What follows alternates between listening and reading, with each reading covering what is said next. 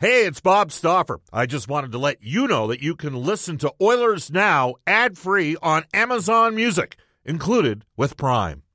When you need mealtime inspiration, it's worth shopping Kroger, where you'll find over 30,000 mouth-watering choices that excite your inner foodie. And no matter what tasty choice you make, you'll enjoy our everyday low prices, plus extra ways to save, like digital coupons worth over $600 each week. You can also save up to $1 off per gallon at the pump with fuel points. More savings and more inspiring flavors make shopping Kroger worth it every time. Kroger, fresh for everyone. Fuel restrictions apply. We're going to head off to the River Cree Resort Casino hotline and welcome back to the show a guy who willed his way to the National Hockey League. He is our Oilers Now headliner for Wilhauk Beef Jerky. It's the best you've ever tasted. Search for Wilhauk, Wilhauk today. We welcome back to the show former NHLer, longtime Washington Capitals color analyst and friend of the show, Al May. Hello, Al. How you doing? I'm doing good, man. Just sweating it out down here in Texas. How warm is it right now in Texas? Well, my truck says it's 113 degrees where I'm parked right now, but it says it's 102, feels like 110 if you're actually standing outside or pools. Oh, it's 105. It's 105 degrees, feels like 111. How long until Elon Musk and Twitter end up moving to Texas? Hasn't everybody else moved out of Texas or moved to Texas these days? I think he said the other day that he was staying in San Francisco because everyone else is moving away, but then they made him move his X sign off his building, so who knows what'll happen. But there's been a lot of big business move to the town that I live in here. FedEx, Liberty Mutual, Toyota North America, Ford Trucks. Absolutely amazing what it's done for the real estate in the area. Yeah, absolutely. Well, is that a good thing or bad thing for Al May? Well, it's a bad thing. I went to downsize, and the downsize became twice as much as what I was getting rid of. So it's just absolutely insane what's going on. So crazy stuff. It's not like I'm not going to live here forever, but I'll live in one of these good states that I like. All right. Hey, I wanted to tell you, I've been listening to your podcast lately, and yesterday I listened to about 10 of them, and the Ken LaCusta stuff was amazing. Do more of that. And I can't believe he is 68 years old. That's absolutely, he's done an incredible job of staying young. Very good and very well thought out guy. Yeah, I mean, he was sharp. Al, did you, during your developmental days, did you end up hopping up into the Panther Gym? Did you ever see Ken LaCusta around town? You know what? I was really the only guy there when I was going. You know, there was mention of, that McSorley had been in there a little bit. Semenko had been in there a little bit. And I originally trained at Daryl Duke, and then a bunch of the guys that used to run the nightclub Barry T's were a very nondescript group of guys that could kick anyone's ass. Bad hair, bad dressers, bad bodies. And the guys were just absolute killers in there. And one of them took me under his wing. And then he brought in a guy that worked with Semenko years before, a little 5'3", 5'4" guy by the name of Dan Ditloff. And Ken probably knows who he is. He was a kind of a club fighter up and down the United States and in Canada, those little tiny club fights that kind of off the books. And he taught me a lot of great tricks over the course of time. But I was always amazed at seeing Ken LaCusta in there, how hard he worked, how absolutely ginormous he was. And he had probably the best mullet in Edmonton, which is probably the home of the best mullets. And it was pretty cool in there because Daryl Duke had taken me under his wing a long time before, and I think that's where John Shannon, he'd come in there and watch me train all the time. John Short. I was just going Yeah. John Short. And I just got, I was just basically in there. It was just another form of my, 8 to 10 hour day of conditioning that I'd go in there and do 15 to 30 rounds of training. And, it was just, I thought the more I did, the bigger I'd get. But really, I was kind of emaciating myself back then. But it was pretty cool to see when Ken would be in there training for a fight. To me, it was kind of a larger than life guy. Yeah. Well, he did it was funny. The evolution of it was I go and see, as you know, I go out and visit our clients once in a while, and Drew Shamahorn from Elite, he used to have the Spruce Grove Saints, and he's been a long time, I think 50 plus, for at least 40 years now here in town.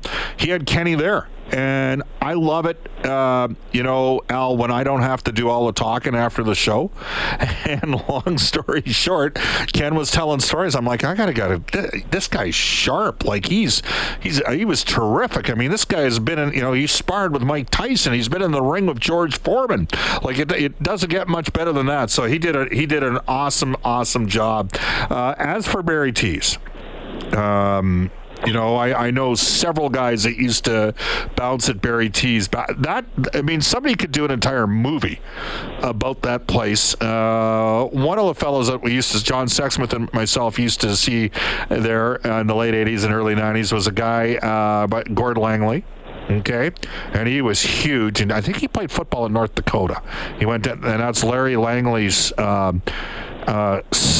There was 3 boys. Larry Langley Sr. was a member of the EPS for a number of years. His wife Sandy worked for the Oilers, and Terry Langley was also a police officer for a number of years and was an all-star halfback for the Golden Bears at the U of A. And I remember when I went to Kathy Langley, now Kathy Cookson, Jack Cookson's wedding, and Larry Langley said, I've got 2 sons that are police officers that have guns, and I have 1 son that doesn't need one, and that was Gordon. He was the bouncer at Barry Tees. So there you go. There were lots of those guys. You knew not to screw with those guys throughout the mid to late 1980s at Barry Tees. Like, I know John Kordick, God rest his soul, used to go in there, and we used to see different that's basically where all the visiting teams went to, Al, back in the day, wasn't it? Because back then you didn't fly immediately following the game. There was 2 places. There was Barry Tees, and there was also I think it was called Denny Andrews All-Star American Bar. Right. And it was one or the other for the visiting teams. The one in the West End was a long ride to get back to the hotel, but teams were going to one or the other. And yeah, players did get in a lot of trouble back then when they stayed overnight everywhere. I know I had a lot of mornings when we traveled when I played that I wish I would have went right back to my room and just had 2 beers and a turkey sandwich. That's for sure. Yeah, of course, there was the memorable Goose Looney's incident with the Detroit Red Wings, where they decided to go out the night before. I think it was before Game 5 against the Oilers, and that story got out, and it wasn't pretty as well. Our players today, I mean, Al, you just said it. You basically trained like 8 or 10 hours, and you were cut and shredded as a result of that. This is a completely, the players, organizations have. I brought up the name Chad Drummond the other day to some people, and he's the Oilers strength and conditioning coach. Like, everything that's on the plane, and I'm on that plane traveling. Like, we used to have chocolate bars on the plane 15 years ago. I know, I used to eat them. Tom Rennie used to chuck them to me and Jack Michaels. It was a joke in front of the players. It's unbelievable.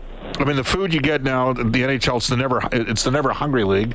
You get treated incredibly well, but the organizations go out of their way to put the players in the best position to succeed, don't they? Because players are way more disciplined with their off-ice regimen today. I don't know if they're tougher, but they're way more disciplined in terms of what they consume today, Al. Well, it's just everything's easier for them. I know that the Capitals are one of 2 teams in the league that has everything prepped for them in the arena where they play.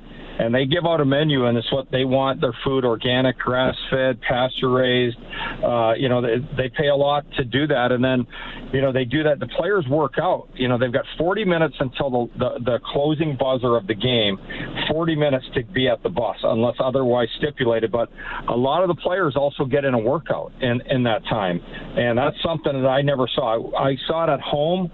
When I played on the Dallas Stars, because they actually had some things to do, but all the other teams I played on didn't really have anything. I guess the Flames did, and they were big on riding that bike, and they were also big on a lot of injuries as a result of it. But now teams, there's workout facilities in every single arena. If it's an older arena, they've got an area still. It'll be in a main hallway. They've got certain weights that they have to have, foam rollers, bands, you name it. They've got to have every team that stipulated what they need to have. for the visiting team coming in. So players get their work in. It's a lot different. They have the sleep monitors, you name it. And I think one of the things by having all that, you're trying to take away all the excuses, but you're also making and creating more excuses as to why you don't win. So, I think I'd heard George Laraque on your station talking about, some guys, their pre-warm-up for a game is 45 minutes. It's like I remember seeing, and I'm not going to mention the player's name, but a pretty decent NHL player that could put up some numbers, but never as good as his skill level was. And I remember seeing him in the Capitals arena in Capital One, and he was going hard for about 45 minutes on the bands and doing all this prep. And I said, man, if he only worked that hard in the game, maybe he should have just quit working out before, because there's way more. I think he was leaving too much on the table before the game, and I know it's a little bit of an old school mentality, but I just thought, it's just another guy that's they're just doing too much. They get in their own head, and then they just the thing is they don't work hard. And then there's not enough there to work hard all through a game. Funny you mentioned that. Those 3 periods, yeah. It's funny you mention that. I believe Taylor Hall is working again with his dad, Steve Hall. And Steve was, as you know, a football player, and then an Olympic bobsledder, and then a personal trainer. And Steve had a theory that you only fire up the engine 4.5 times a day. And I know that there were some old school Oilers who may have been involved in critical roles that didn't love the fact that Taylor didn't like pushing it on morning skates. This was back in like 2010, 2011.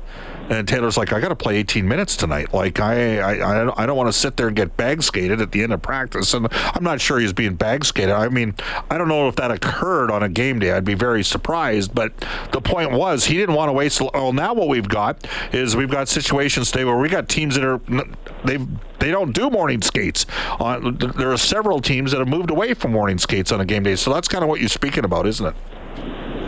Yeah, and there's a lot of players that the best part of their career is the morning skate, as far as how they look morning and how glories. hard they work.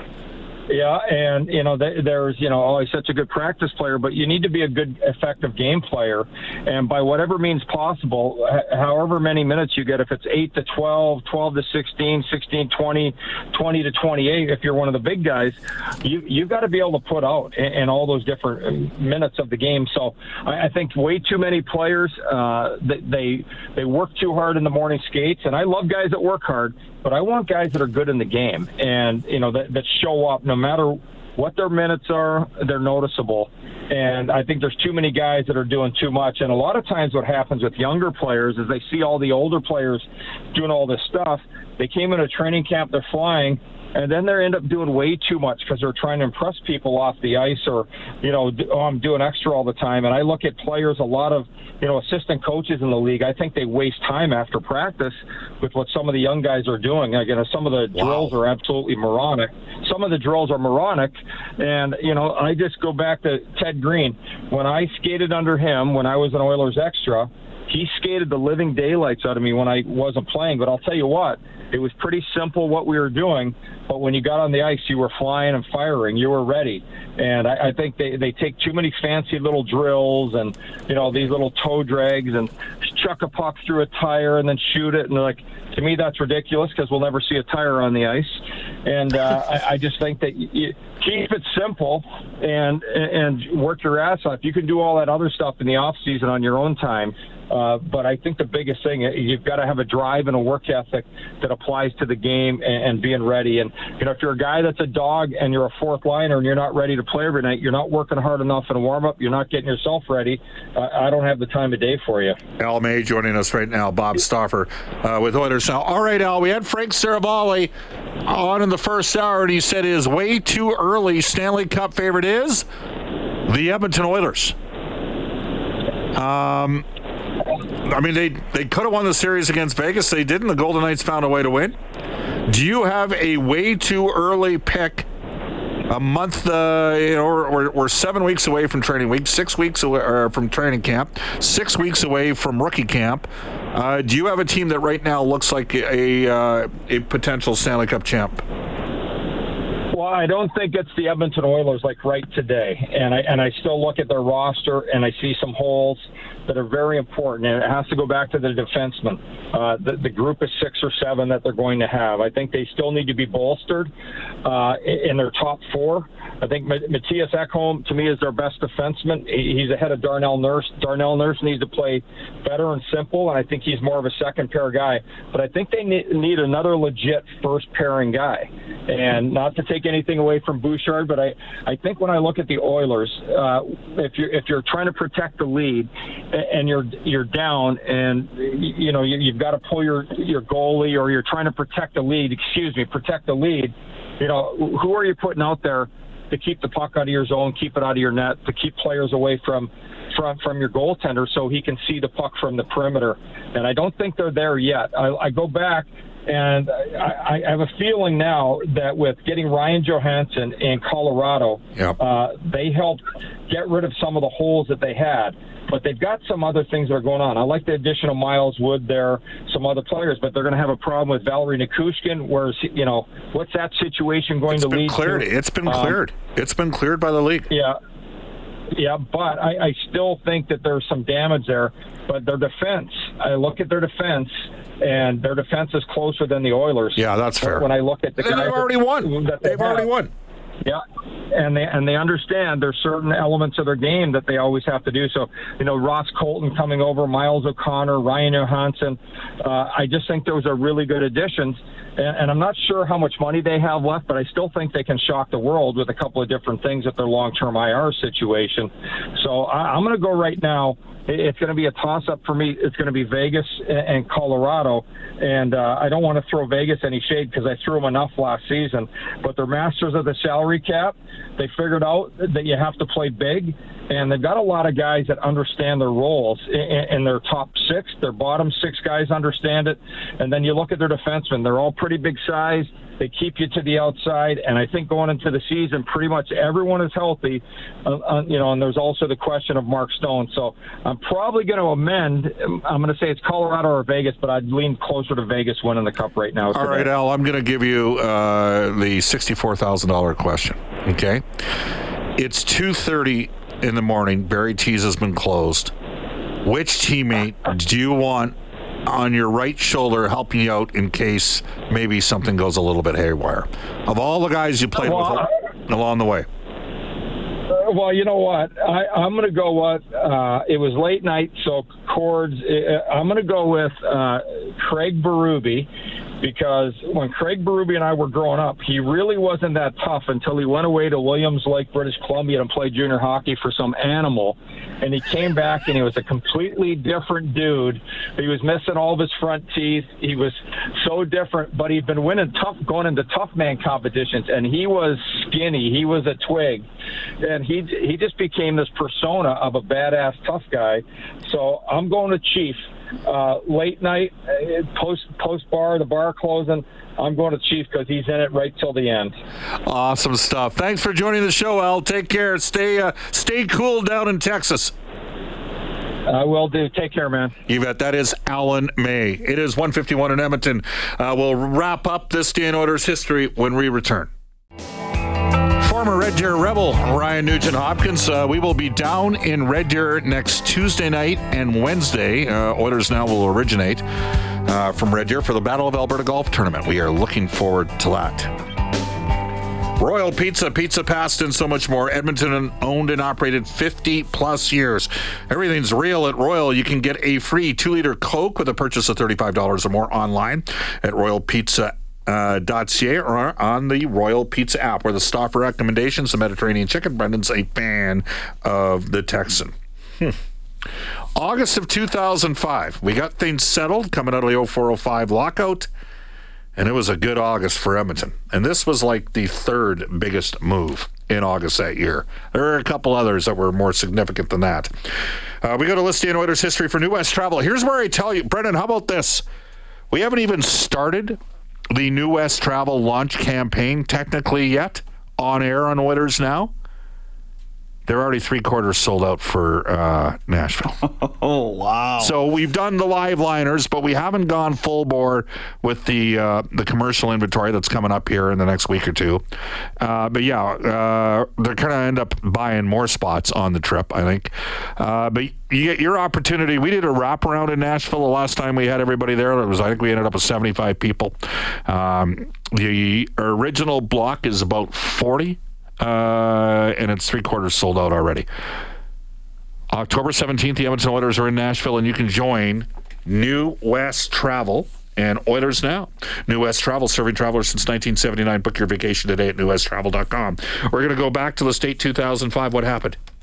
A local product, Brad Isbister, was traded to Boston for a 4th-round pick in the 2006 entry draft. Isbister came over with Raffi Torres from the Islanders, spent a year and a half in Copper and Blue. That pick turned into James Delroy.